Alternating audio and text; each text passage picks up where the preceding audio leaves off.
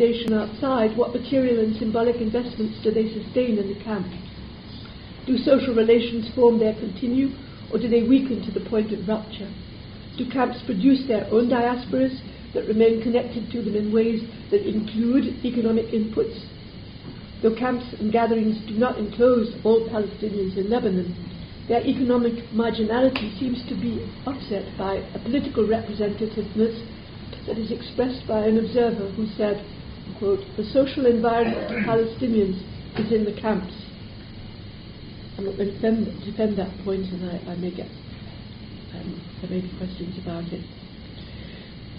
Islamic ideals that the better off should assist the poor, especially widows, orphans, the elderly, and the disabled, is anecdotally present in camp communities, even when regretted as a thing of the past.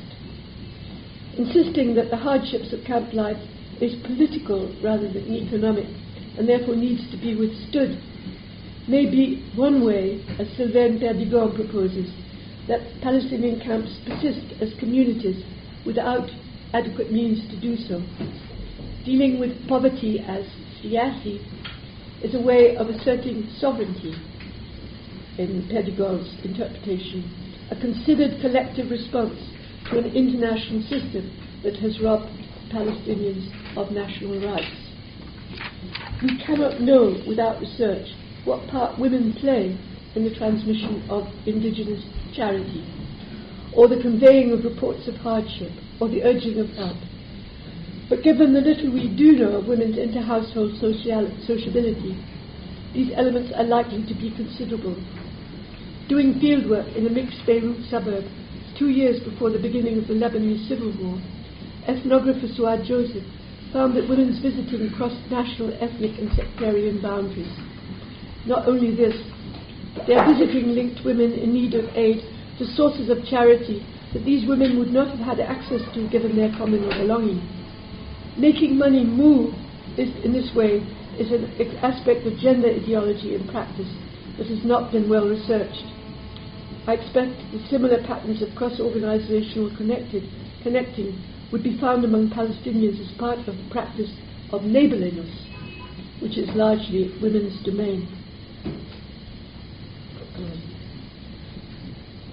Camp diasporas appear to be another source of economic support, though probably accounted for in surveys under the term remittances and assumed to move exclusively between migrants and their families. Diasporic contributions may also be public. After the Battle of the Camps, Shatila's mosque was rebuilt by gifts from camp communities abroad. A friend in Barajni camp recently raised $8,000 from the diaspora to install an elevator in a multi-story building to help a mother with 2 disabled children. The widespread use of cyberspace by young Palestinian refugees offers an expanding basis for some such transnational transfers, as well as for a transnational activism that can take economic and social as well as political forms. We need to move beyond the cartographic image of camps as bounded spaces and view them rather as hubs of multi-purpose networks that reach out to and connect Palestinians and their friends across a global shatat. I just feel terrible, Perla, because I've forgotten to leave the name of the friend downstairs who is going to attend the workshop. Her name is Khulud Hussein. She just called me. And I promised to leave her name and then I compute. No, you don't need a name. They would let her in? Yeah, they are.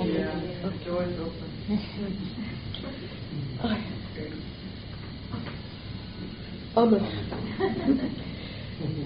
Interaction with Lebanese neighbours as an economic source for camps is understudied, probably because an image of them as zones of difference marked by clear boundaries has discouraged researchers from examining economic exchange between camps and their neighbourhoods and the degree to which this contributes to camp subsistence. I think I'll cut out this paragraph. Another clearly under-researched aspect of Palestinian life in Lebanon is migration, whether as to incidence, duration, or economic impact. As young adults increasingly feel that they have no future in Lebanon, migration attempts have shot up, even though visa barriers limit numbers that manage to reach a second host country. In 2014, young people across the camps in Lebanon conducted a campaign called Yes to Migration. The campaign aroused very strong opposition from the political leadership, who saw any decrease in refugees clustering close to Palestine as a threat to national struggle. The irony of the politicians' opposition to migration is that probably migrant remittances help families left behind to survive, whereas the national leadership has proved unable to soften Lebanon's regime of exclusion. Among the many unknowns about migration is outcomes for individual migrants and their families. And when women migrate, whether as wives, workers or asylum seekers, do they send money back to families at home more than men do?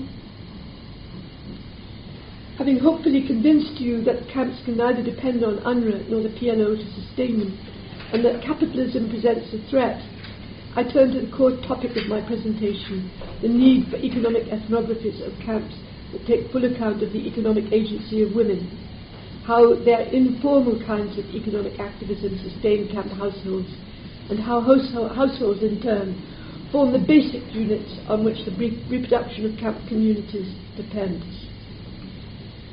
The Secretary General of the Lebanon branch of the General Union of Palestinian Women uses phrases such as our working mothers or our peasant mothers in speeches on International Women's Day, suggesting the existence, which my own observations confirm, of a collective memory of the economic agency of women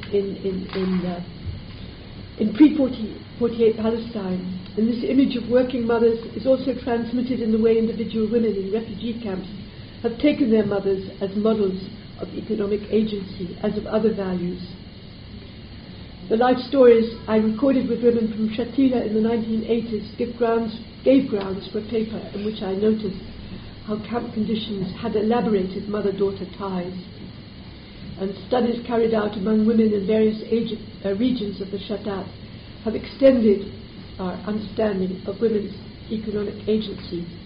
I'll jump over the very brief review and quotes I had from, there's been actually a number of studies with Palestinian women in different areas carried out by Ellen Fleischman, Julie Petit, Annalise Moores, Rabe Najjar, and so on and so on. And I do give quotes from these studies because historically they're very, very interesting, and many of them were actually transmitted to researchers after 48 about mothers, not known before.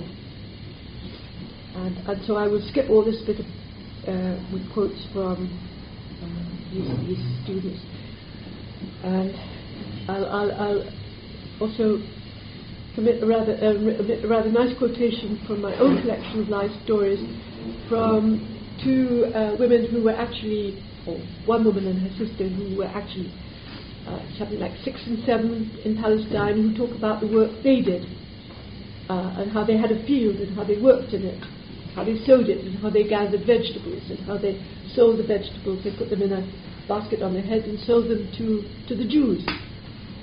So I don't skip all that.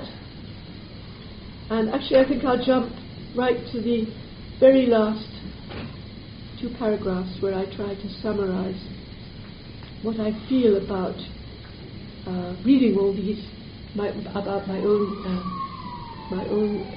work and on all these other studies, and come and skip the part where I talk about how women in Lebanon use their marriage gold, their bracelets and their necklaces, actually to make economic interventions. For instance, in one case, a woman used her gold to buy a hut in the early days of the camp when her husband wanted to stay in the tent to signal political protest. And another woman used her wedding gold to fund her husband to set up as a coffee seller in the Buddhist. And I talk also about piecework that Palestinian women were used to do in the home in the early days. Quite a lot of cases of that. Small local industries, particularly sewing industries, would give women piecework or making paper bags or And later, the PLO itself employed women in embroidery production, and this was something that could be done in the home. Okay.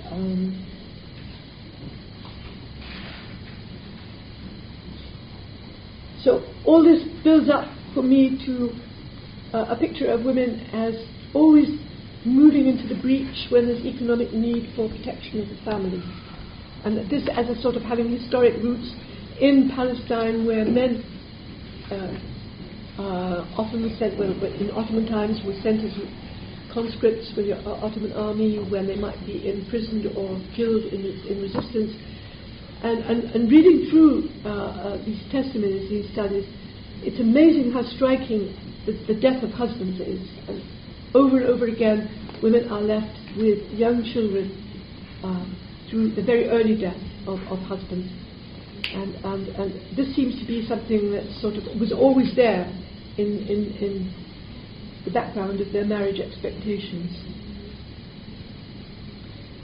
So I suggest right at the end of my paper that the way mobile telephony has been used in other third world areas, for instance Africa, India, and Latin America, to assist women in access to markets if they have production of their own in the home, like pickles or jams, things of the kind that actually the PLO in the days of the resistance movement did help women to market, would help them to find customers for. Okay, and I just wanted to emphasize that the research I'm advocating has nothing to do with the neoliberal project of increasing economic productivity, whether through microcredit schemes or setting women up as entrepreneurs, and nor is it set in a framework of enhancing women's empowerment or advancing gender egalitarianism. Rather, it accepts community values of political, social and cultural self-reproduction of which women are an integral part in ways that are changing, even though transmitted from the past. Whatever finer details may be discovered regarding women's economic activism will hopefully not only produce more accurately targeted material inputs, but also enhance their self-confidence and status. And this is the final paragraph. By way of conclusion, I would like to emphasize the importance of the economic in Palestinian history. When Zionist delegates went to Ottoman rulers to appeal for support for the early colonies, it was help with the empire's failing economy that they offered.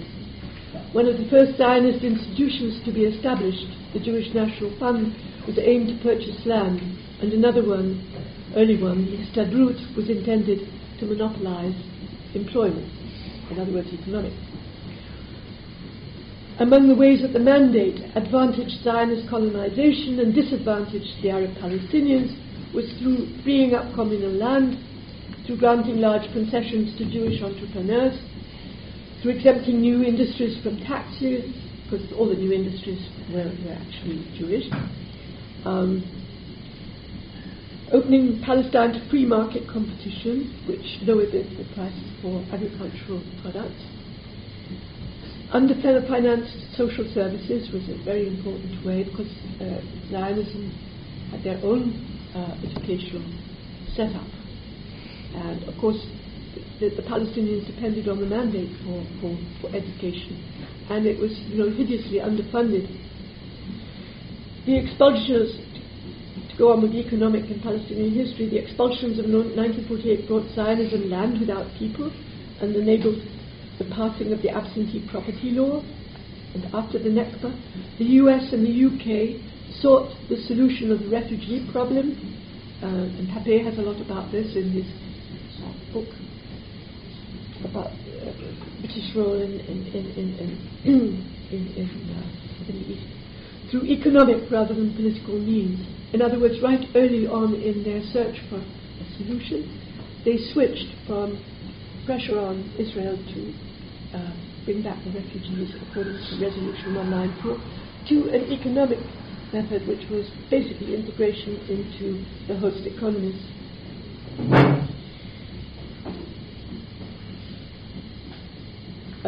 Again, with the economic, Israel adopted de-development as a primary means of reducing the Palestinians, whether among Palestinians in Israel or in Gaza or through the refugee camps. And today, the international community, so-called, uses economic means to control the Palestinian National Authority. From this, I conclude that research to help Palestinian camp communities to self-reproduce with less hardship is an appropriate aim for an institution such as the Institute of Palestine Studies. هذا هي.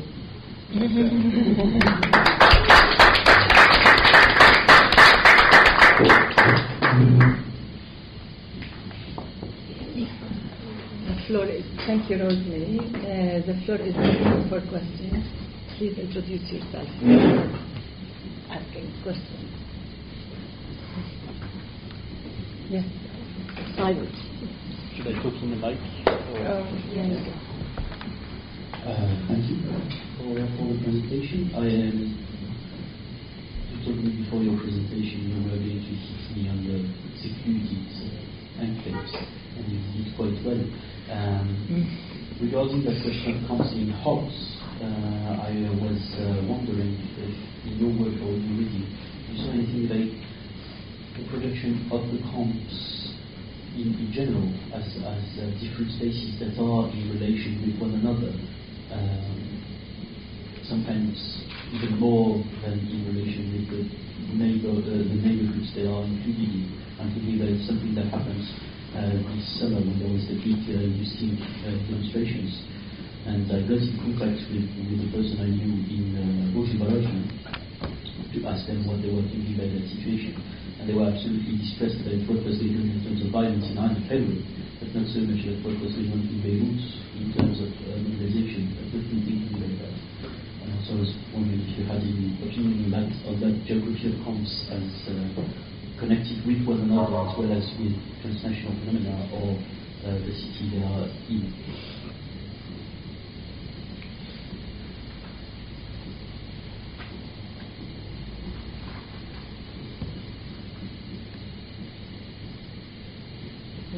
You can Exhaustion. you answer. No. Okay, you answer and then you can. Yeah, I mean, there are different perspectives on this.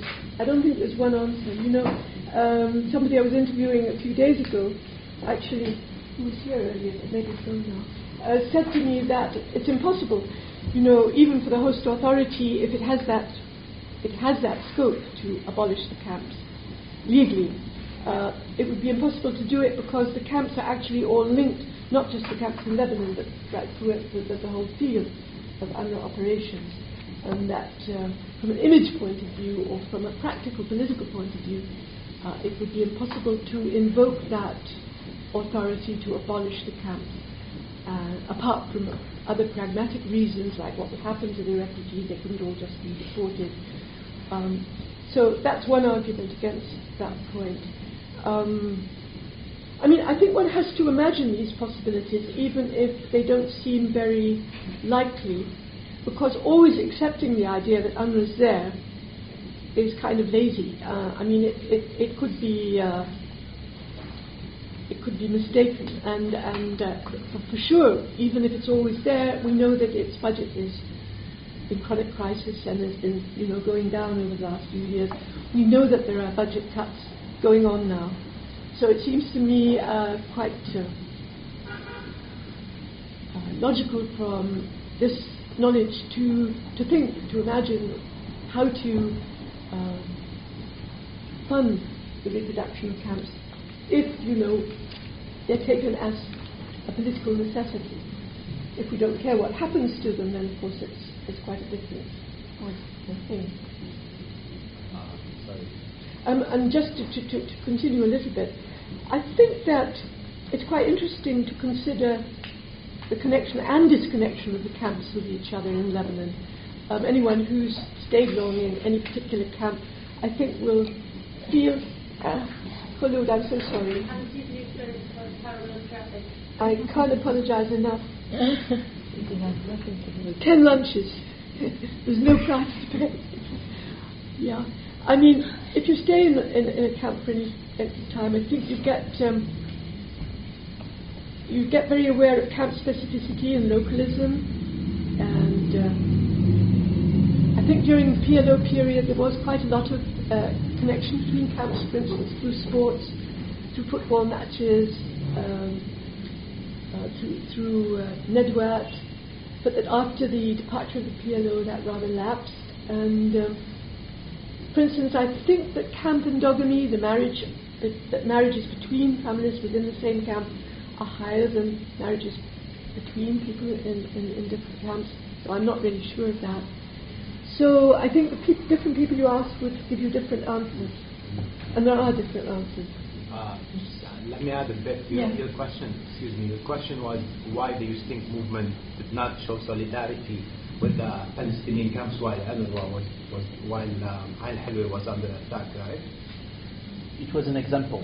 Well, this is a good question because, in the Lebanese imagination, the Palestinian camps hardly exist in the general imagination, and precisely the people of the Youth Think movement refused to approach refugees, Syrians and Palestinians, which make a substantial amount of the population of Lebanon, because from the beginning there was a criminalization and dehumanization to the refugee element as a stranger in the protest from the authority and from middle upper class activists, NGO activists, who actually backstabbed the lower classes who were in the camp and refused the participation of refugees because it was problematic for them. They couldn't deal with Lebanese and non-Lebanese at the same time. And so it's a Lebanese issue. And it's right for Palestinians to feel resentment because they live here, they share the country as well. Can I ask you a question?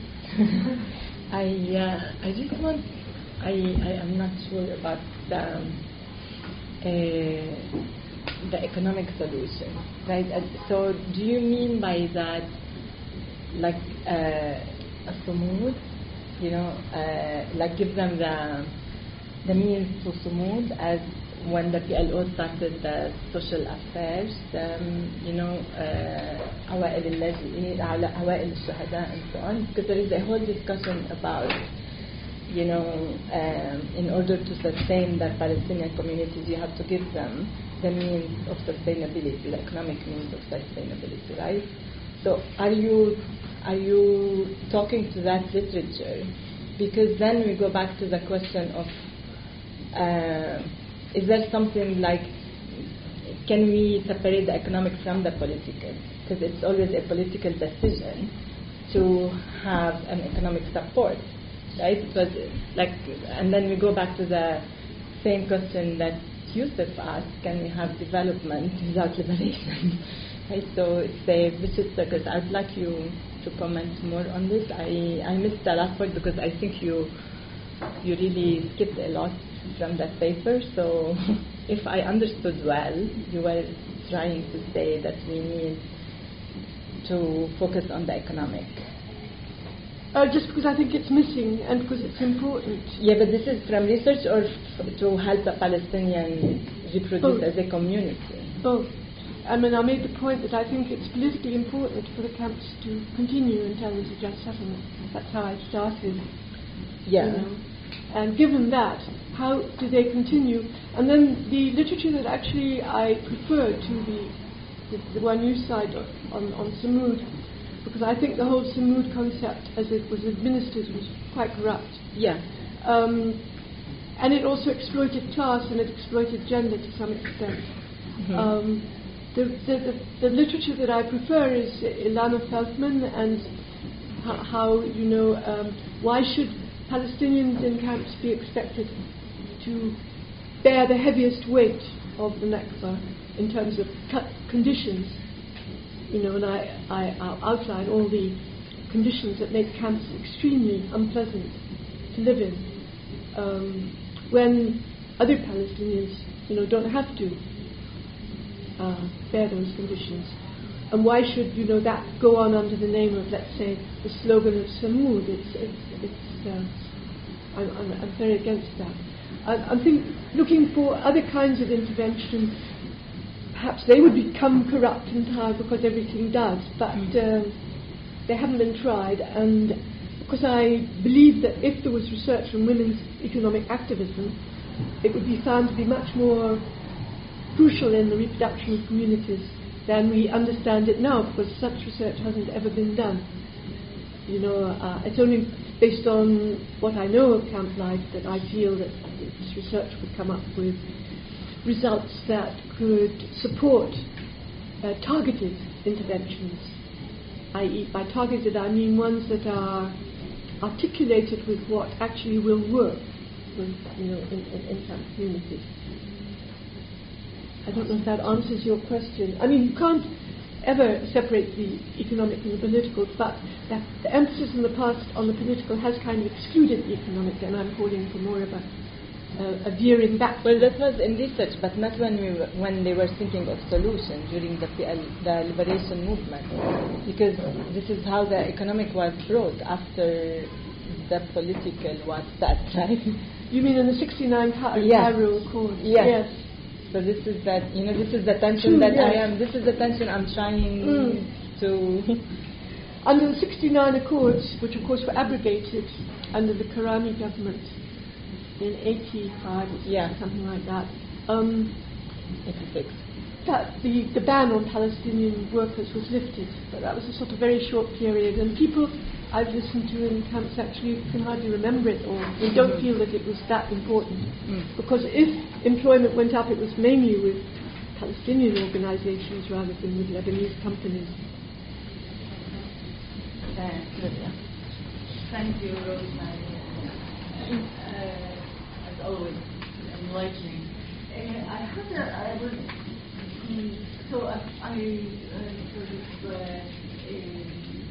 sympathize with your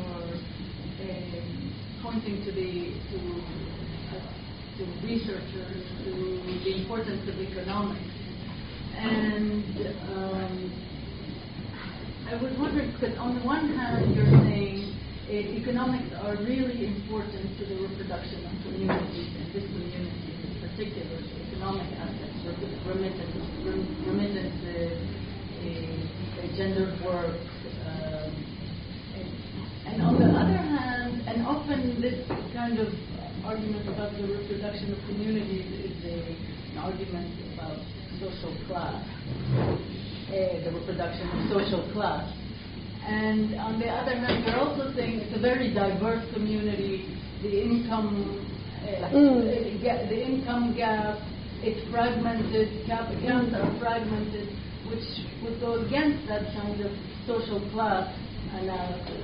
So I don't know if you have a comment to make about that. I think that's a very interesting, internal contradiction, and it's one that Sylvain Perdigon brought up too in discussions, because he did most of his work in the South, where practices of Zikat, charity, which I call indigenous charity, are very prevalent, and where you find much more the survival of the Dar, the big Palestinian family, households that are connected through marriage, all living in the same part of the camp, which you obviously don't find, in camps like Chakina, which are very mixed. People that come from other camps here, and you find individual households that might have one related household in the camp, but probably not the big Dar. So he says that the practice of Zakat reproduces social stratification. The big families, the Hamulad, Hama'il, are the ones that can give charity. And because they can give charity, they go on being important, up there in social class terms. And so it's a question like, if you believe in the reproduction of camp communities, and if indigenous charity helps that reproduction, then you sort of accept the stratification, negative stratification aspect. I mean, you can't have it both ways. But I don't see more equality in a camp like Shatila, where, there isn't the Dar. So I'm not sure that, losing the Dar actually helps class equality. There isn't any proof of that. Yes, please.